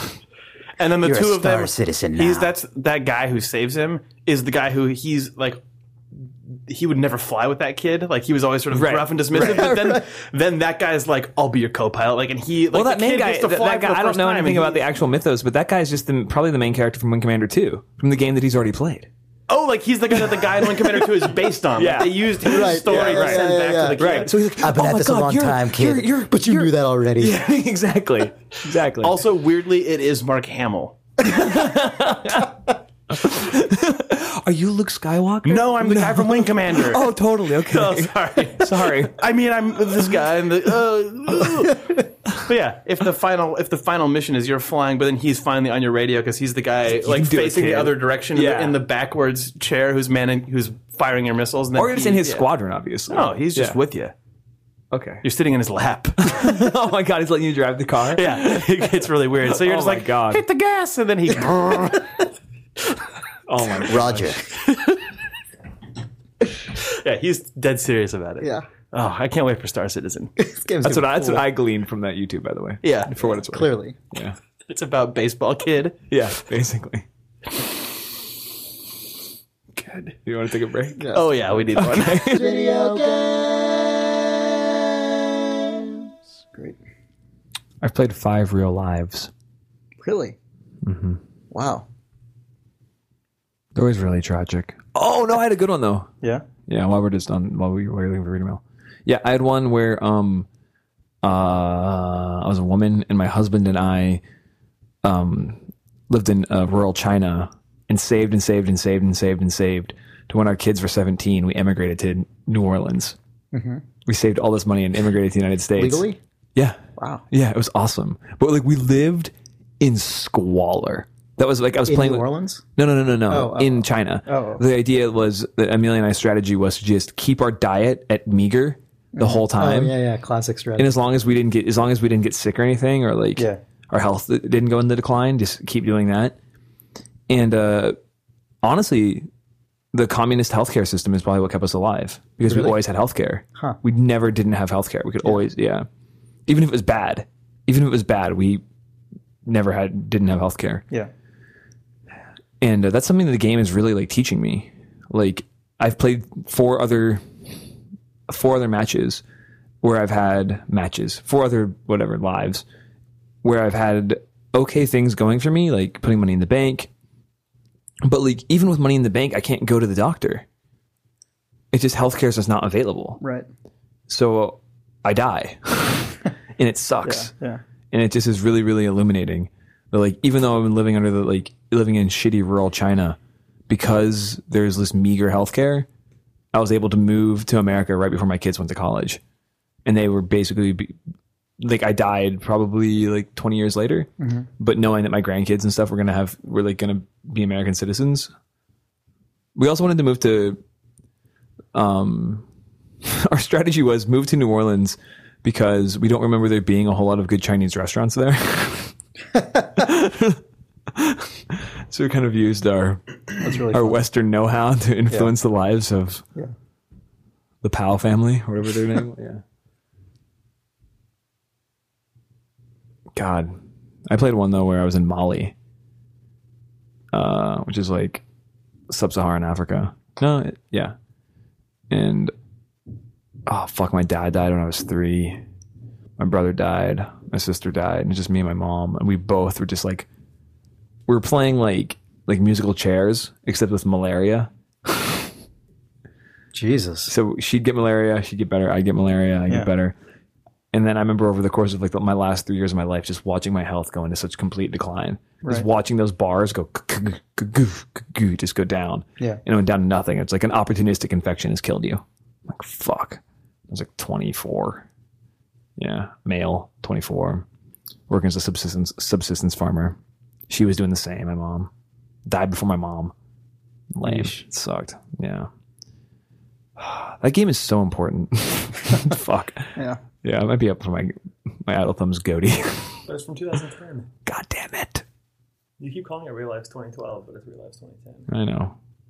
It's one of those games where I just want to reach out to that company and be like, look, if I raise some money, can you let me do something with this? Like, just whatever. I don't know if the engine underneath is accessible to, like, you know, but, yeah. There's probably not much of an engine. But you know what I mean? Just what is outputting, what is crunching the math, you know, to make the decisions. I guess if you could, you know, plug into that to make I don't know. That game is so fucking good. Yeah. I just find myself being like, I have 20 minutes. I'm like, what should I do? I'm like, and I can just minimize a light, you know, because it's turn-based. Doesn't matter, you know. I can just live forever on your desktop. Yeah. I just keep playing it. Yeah. Yeah. It's so good. All right, you want to do some reader mail? We should talk about a Galaxy first. Yeah. We're back now. And We're back still back. now. We're back. We're back always. We never left. No break happened. You harassed somebody on Twitter. Yeah, our friend Aubrey, who's posts online under the name Hilarious Cow, is a developer who formerly worked at Splash Damage. At Splash Damage. He worked on Brink. He sort of made the rounds on the internet, on like the gaming web last week, because of a YouTube video that he put up of a game called Super Meat Boy Galaxy, which was his It's a birthday present for Tommy Reffinez. Yeah, one of the Team Meat guys. Yep. He Aubrey said in some posts on Reddit about it that he did it just sort of out of idle curiosity, because people say, oh, X game can never be adapted from 2D to 3D. I think he was thinking about 2D to 3D Sonic the Hedgehog, 2D to 3D Worms, like where everyone just bitches about how moving to 3D inherently fucks everything up. And he did this as sort of a mental exercise to see for himself, what if I took Super Meat Boy that is this crazy, it feels very much like it's contingent entirely on its 2D presentation and the movement system being used in 2D, and adapt it to the spherical Mario Galaxy 3D platforming that and it's an and he gave us a build that we checked out. It's today. A real game. It is a real game. It's really cool. It's a real video game. I don't know what to say about it entirely, other than it was super surprising that it actually does allow you to get into that same crazy space that Super Meat Boy does. Yeah. You got into it. Like, I was Chris, watching. yeah, you put your hands on like, that and then zenned out. It was funny. Yeah, you were like the Power Glove kid from that movie, The Wizard. He's the guy who's good at video games? No, you're like the other kid. The kid who... Chris is like the Power Glove kid for sure. Not the good guy. That's usually how I envision myself. So. Yeah. No, you just totally got in there. You can definitely get the same feeling of just like sort of controlled recklessness is how I feel when I play Super Meat Boy, where I always try the thing that I feel like is just beyond the point of safety, right? Like there's the amount of time you wait between each jump, and then I always want to do the thing where I just erase that time. Where like I think I'm still I think I'm basically jumping at the right time, but like just shave off like one that like 16th of a second. Yeah, that one bit of like decision making, and I try to just not make that decision and instead just deal with the lack of not making that decision. So like correct in the air rather than make the perfect jump. Right. And like you have the extra like 16 pixels of slide space available to you, but why take it when you can just make the jump now? Yeah, exactly. Yeah. And like that's how I like to play that game. And the way that I play Super Meat Boy was just relentlessly doing that until I've made it work. Right? Like instead of like it's like that's kind of how I play Hotline Miami. Oh yeah, same here. Yeah, where I am. That's like, a good comparison. You could stealth it out to the max, or you could sort of maximize wait time, but it's way more thrilling, and also just the loop is kind of built. For just kick down the door, pick up the knife, throw it as fast as you possibly can. You'll probably kill the guy. You know what that reminds me of actually? The stuff I was talking about with Mark of the Ninja today. That's what separates that game for me between that and like Dishonored. Even though I'm now at the point where I both have that blink and that stuff. In Dishonored, I'll still stand there for 20 minutes, like I said last week. But in Mark of the Ninja now, in the situation I have where like my vision is so constricted that I feel like I'm actually more empowered to make weird leaps of faith. And so I will... Leap of faith is the correct... That's exactly the feeling. And so I will just try the crazy shit now in Mark of the Ninja. But yeah, it was cool playing Aubrey's tech demo for... Meat Boy Galaxy, and actually, especially watching you, because you immediately were more adept at it than I was, but watching you do the weird Super Meat Boy-esque just jump, slide, jump across all these things, and to the point that it just looks like a weird sort of blur leaping across the screen, but seeing it in 3D meant that also you were effectively doing... Or you were doing things that from halfway across the room looked closer to things like wall runs and stuff like that you really wouldn't be able to do because the extra axis of movement exists. It made me actually... I know that he just did it as a birthday present and just sort of for laughs, but it made me actually want to see it built out into a full game. Like the level is obviously... It looks like he built a sphere and then it's extruded a bunch of faces and then sort of made a path through them whereas the actual Super Meat Boy levels are obviously really, really deliberately built and really rigorously tested. Yeah. You can feel in the game the level's not deliberately constructed that way, but the mechanics feel like it could support a game that is. It's worth pointing out that the thing that he worked on in Brink, it was like the mantling stuff? It was the movement. It was all that sort of like parkour-ish, like mantling, which like the smart system, I think they called it. Where that was also my favorite thing in Blink. It was awesome. Yeah, the traversal or Blink. Yeah, in Brink. Oh, Bink. Oh, in Bink Video from Rad Game Tools. Oh, he worked on that? Yeah, he worked on the Rad Game Tools mantling system that's available inside of Bink Videos. Weird. What does that do exactly? Your video crawls up a surface in real time. Oh my god! So like you texture mapped your video onto like. Speaking of a weird amorphous shape crawling up a surface in real time. Yeah. That Crisis GIF.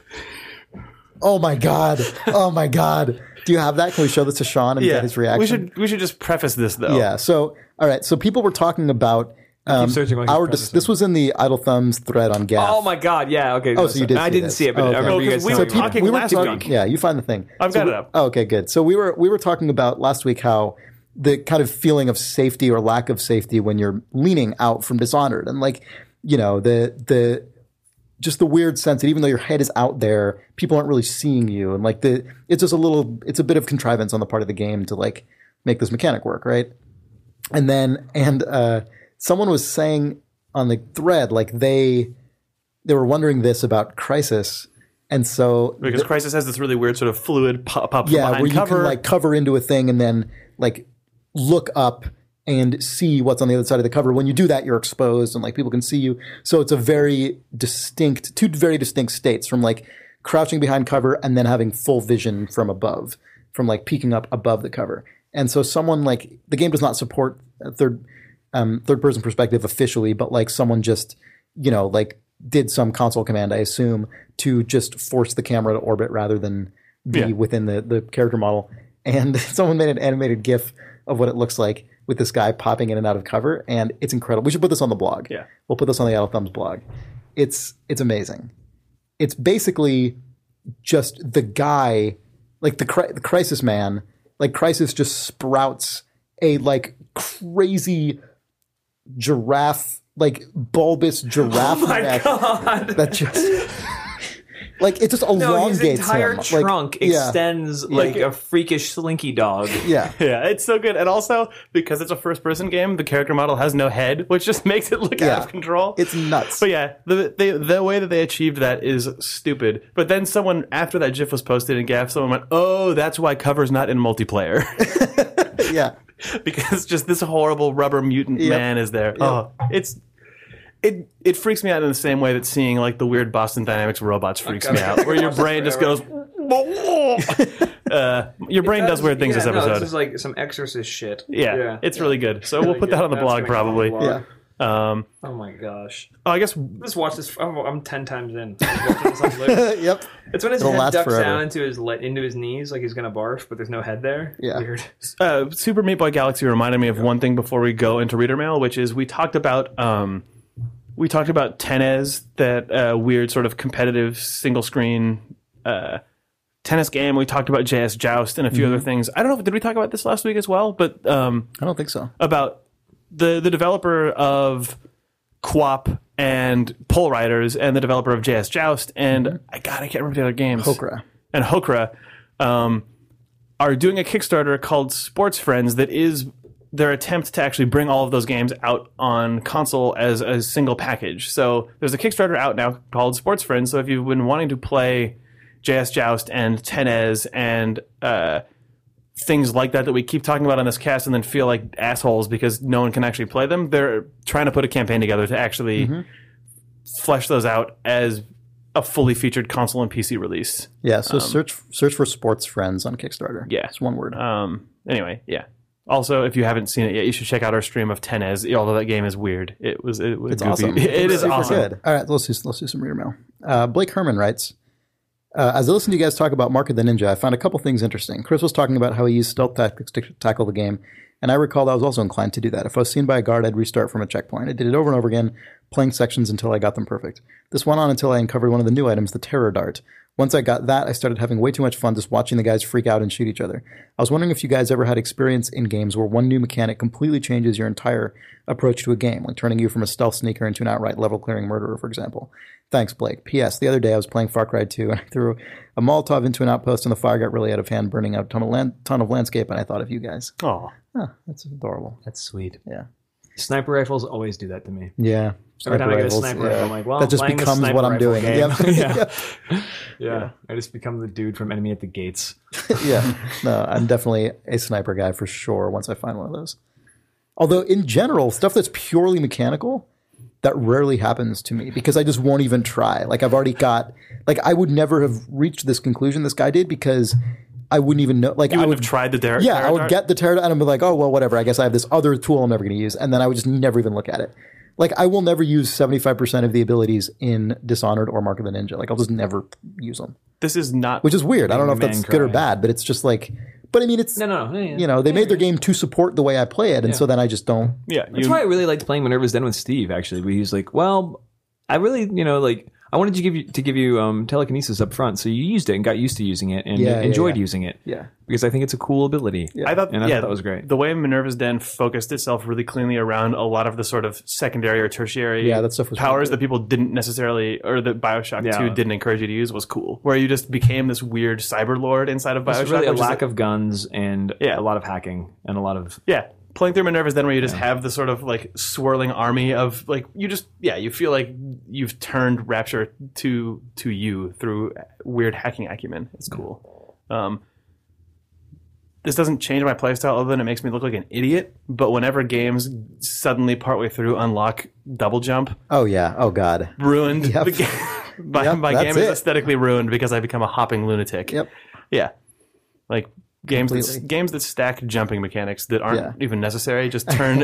Actually, speaking of Mark the Ninja, one of the things that you get, I don't remember how, like where I unlocked this or what, it might have been anyway, whatever. At a certain, like one of the things my character has in my like optional skills that you can choose from is when you're falling, you can hit spacebar, or I'm playing with the keyboard, but you can hit jump again, and then your guy like glides down softly instead of falling down. So, but he like splays out like a flying squirrel.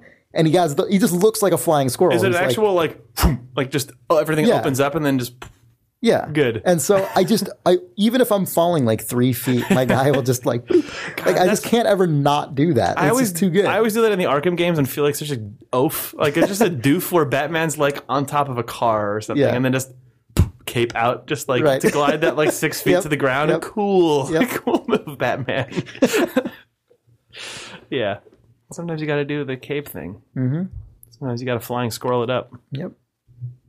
Sometimes you got to snipe a face. Yep.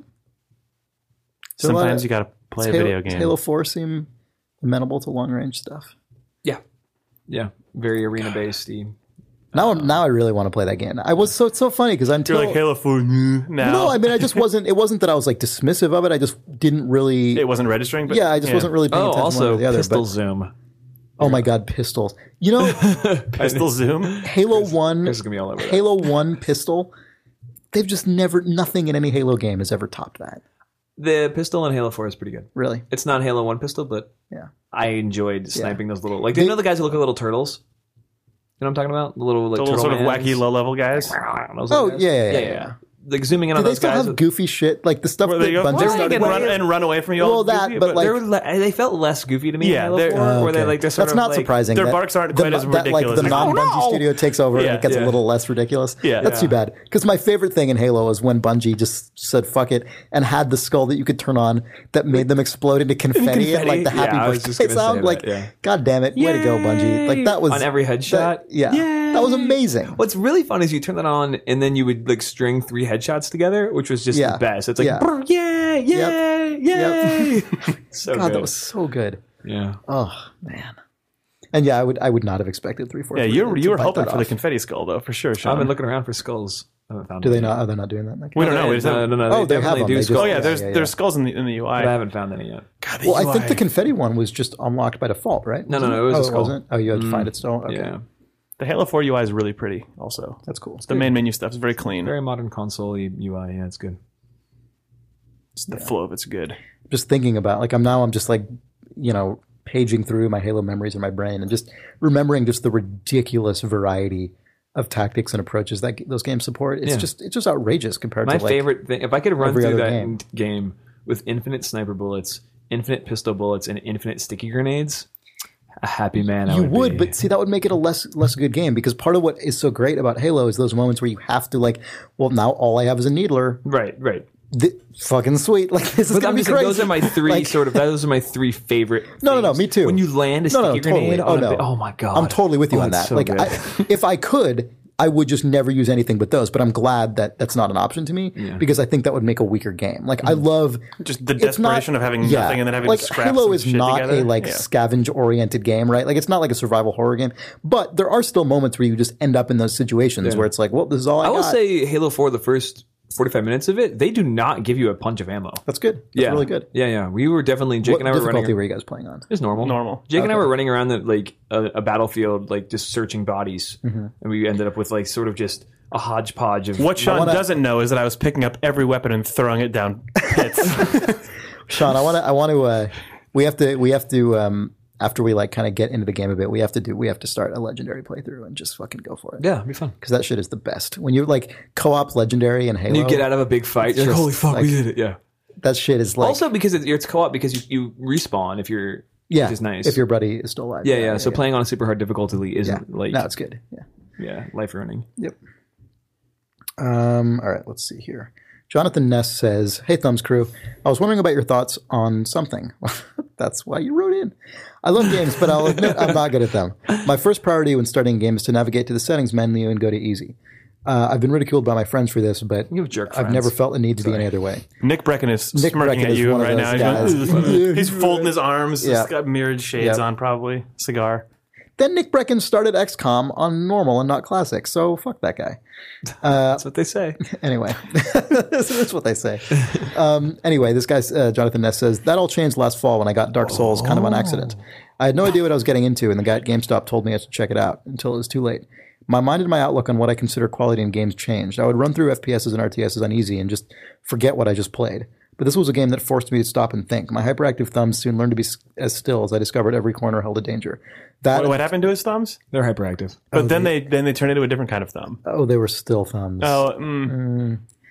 That and the total lack of explanation for the world, your path, the level system, all confused and fascinated me.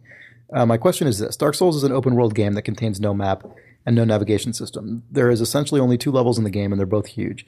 You can get lost easily and often in the beginning, but this changes radically as the game goes on. Suddenly you know every tiny nook and cranny of a world that seems too big and that initially seems too big and confusing to understand. How do you think that difficulty and level design are connected, and is that connection deeper than people give it credit for? Thanks for making me laugh, John. Well, this is fucking Nick Brecken's vindication, this email here. Yep. This started off as yeah. But I refuse to answer it. I don't understand the question, and I refuse to acknowledge it. I mean, I think there's a lot of validity to what he says. Yeah, I think absolutely. Yeah. Yeah, I mean, the only game I've really played that has this that I felt that way in recently, I guess, was probably DayZ. No map, no anything, just unrelenting. Just there's nothing, and also there's no difficulty. There's just other people who are better than you. Yeah. You know, which is sort of it's the same with like Dota, for example. just sort of implicit difficulty. Competitive games are different, though, right? Yeah, a little bit. And I wouldn't call DayZ necessarily competitive. No, it's not. But you're right. It's not. Multiplayer games are different, I guess. Yeah. I mean, I think I don't know. Like I'm. There's the thing that one of the things that makes multiplayer games different than single player games with respect to this stuff specifically is the way that unknown stuff is revealed and comprehended. Right. You know, like there's lots of unknown stuff in DayZ, for example, but a lot of it is just like just being outwitted by another person. Like whereas in Dark Souls or really just any single player game where mystery is important, there are things that you will just that exist passively that you just come to get accustomed to or like come to find but on your own entirely, like without the deliberate what's the word I'm looking for, but like they're not being forcibly inserted by somebody else who is like who is there like outwitting you or being better than you. It's not that. It's just you against purely the unknown, which there's something really wonderful about uncovering those things. Yeah, absolutely. And it's hard because I just haven't played this game, and it's hard for me to. I should just play it. Like at this stage, like there's sort of a critical mass of good things from people who are smart. So, I mean, what do you think about? I haven't really played much Dark Souls, but I played a ton of Demon Souls, and like it's very similar. I mean, it's not similar in the structure he's describing, but it's very similar in terms of just that feeling of you're just dropped into this place and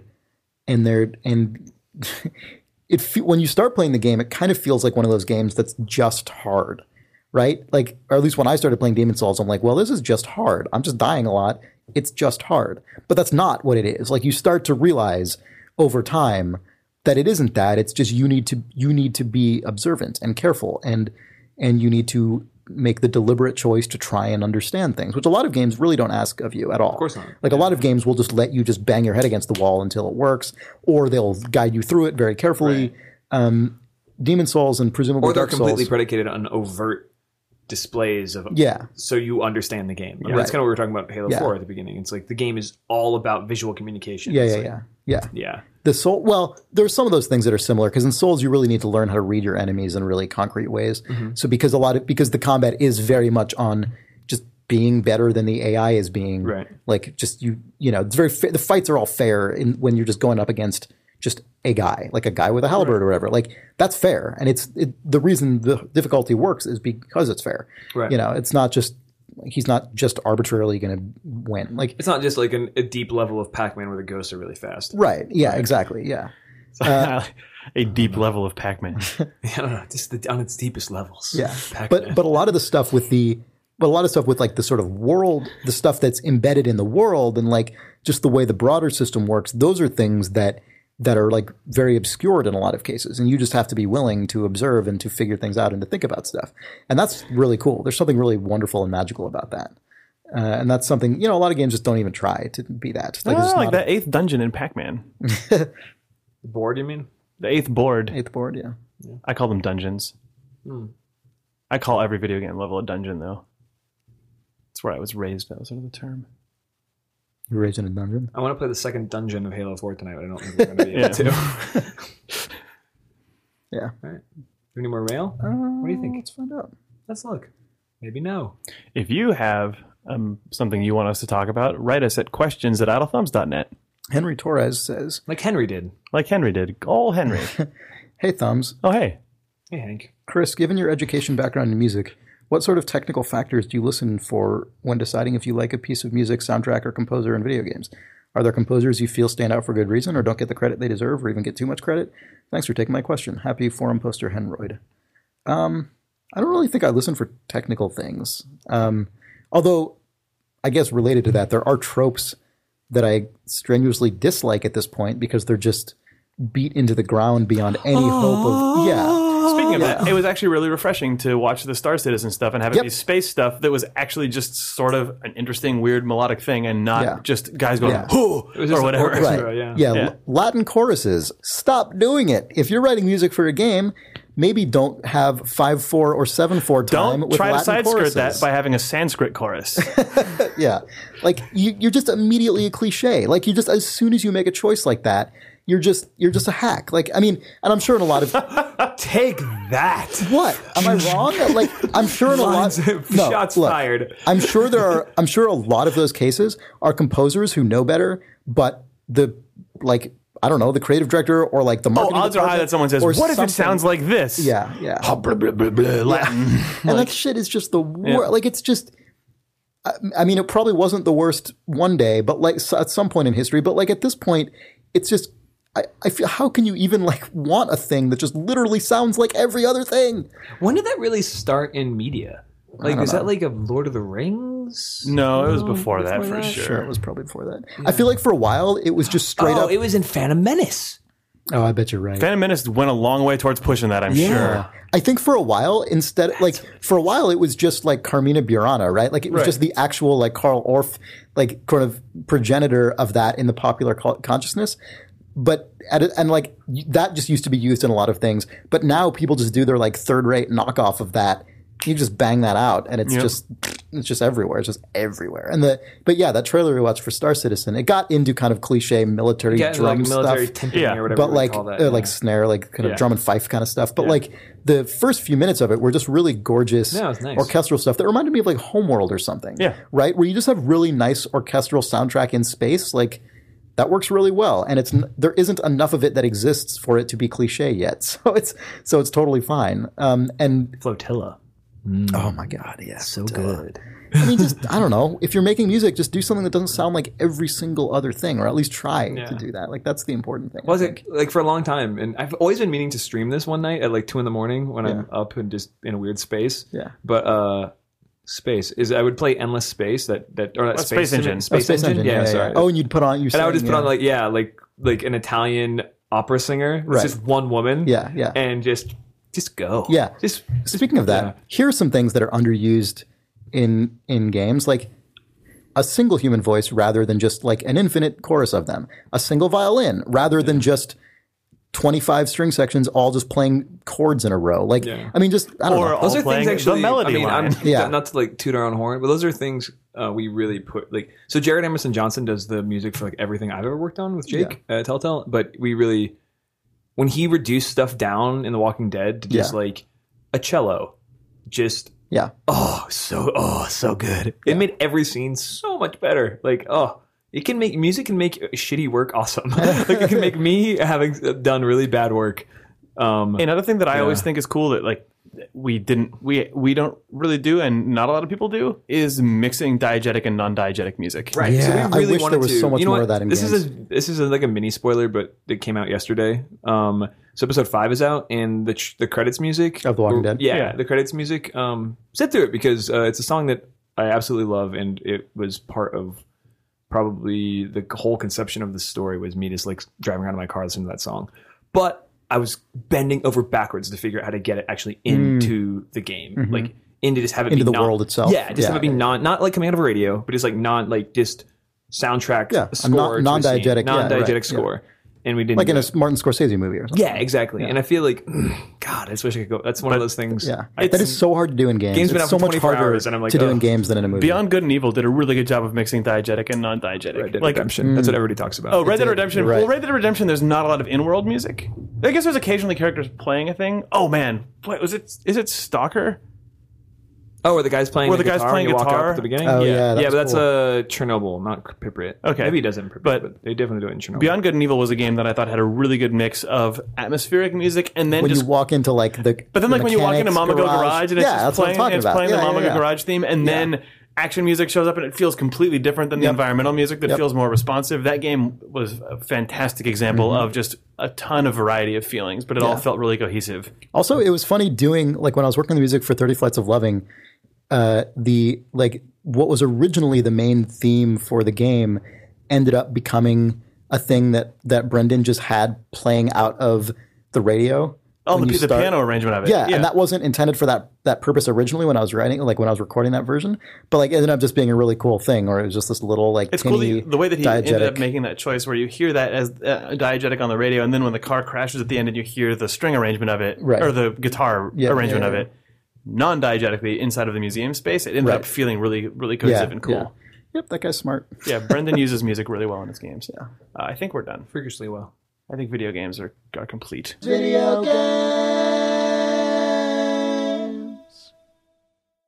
Video game. This one's like, blah, blah, blah, blah. We're done. Thanks. Bye. Oh, so there. Are you happy now?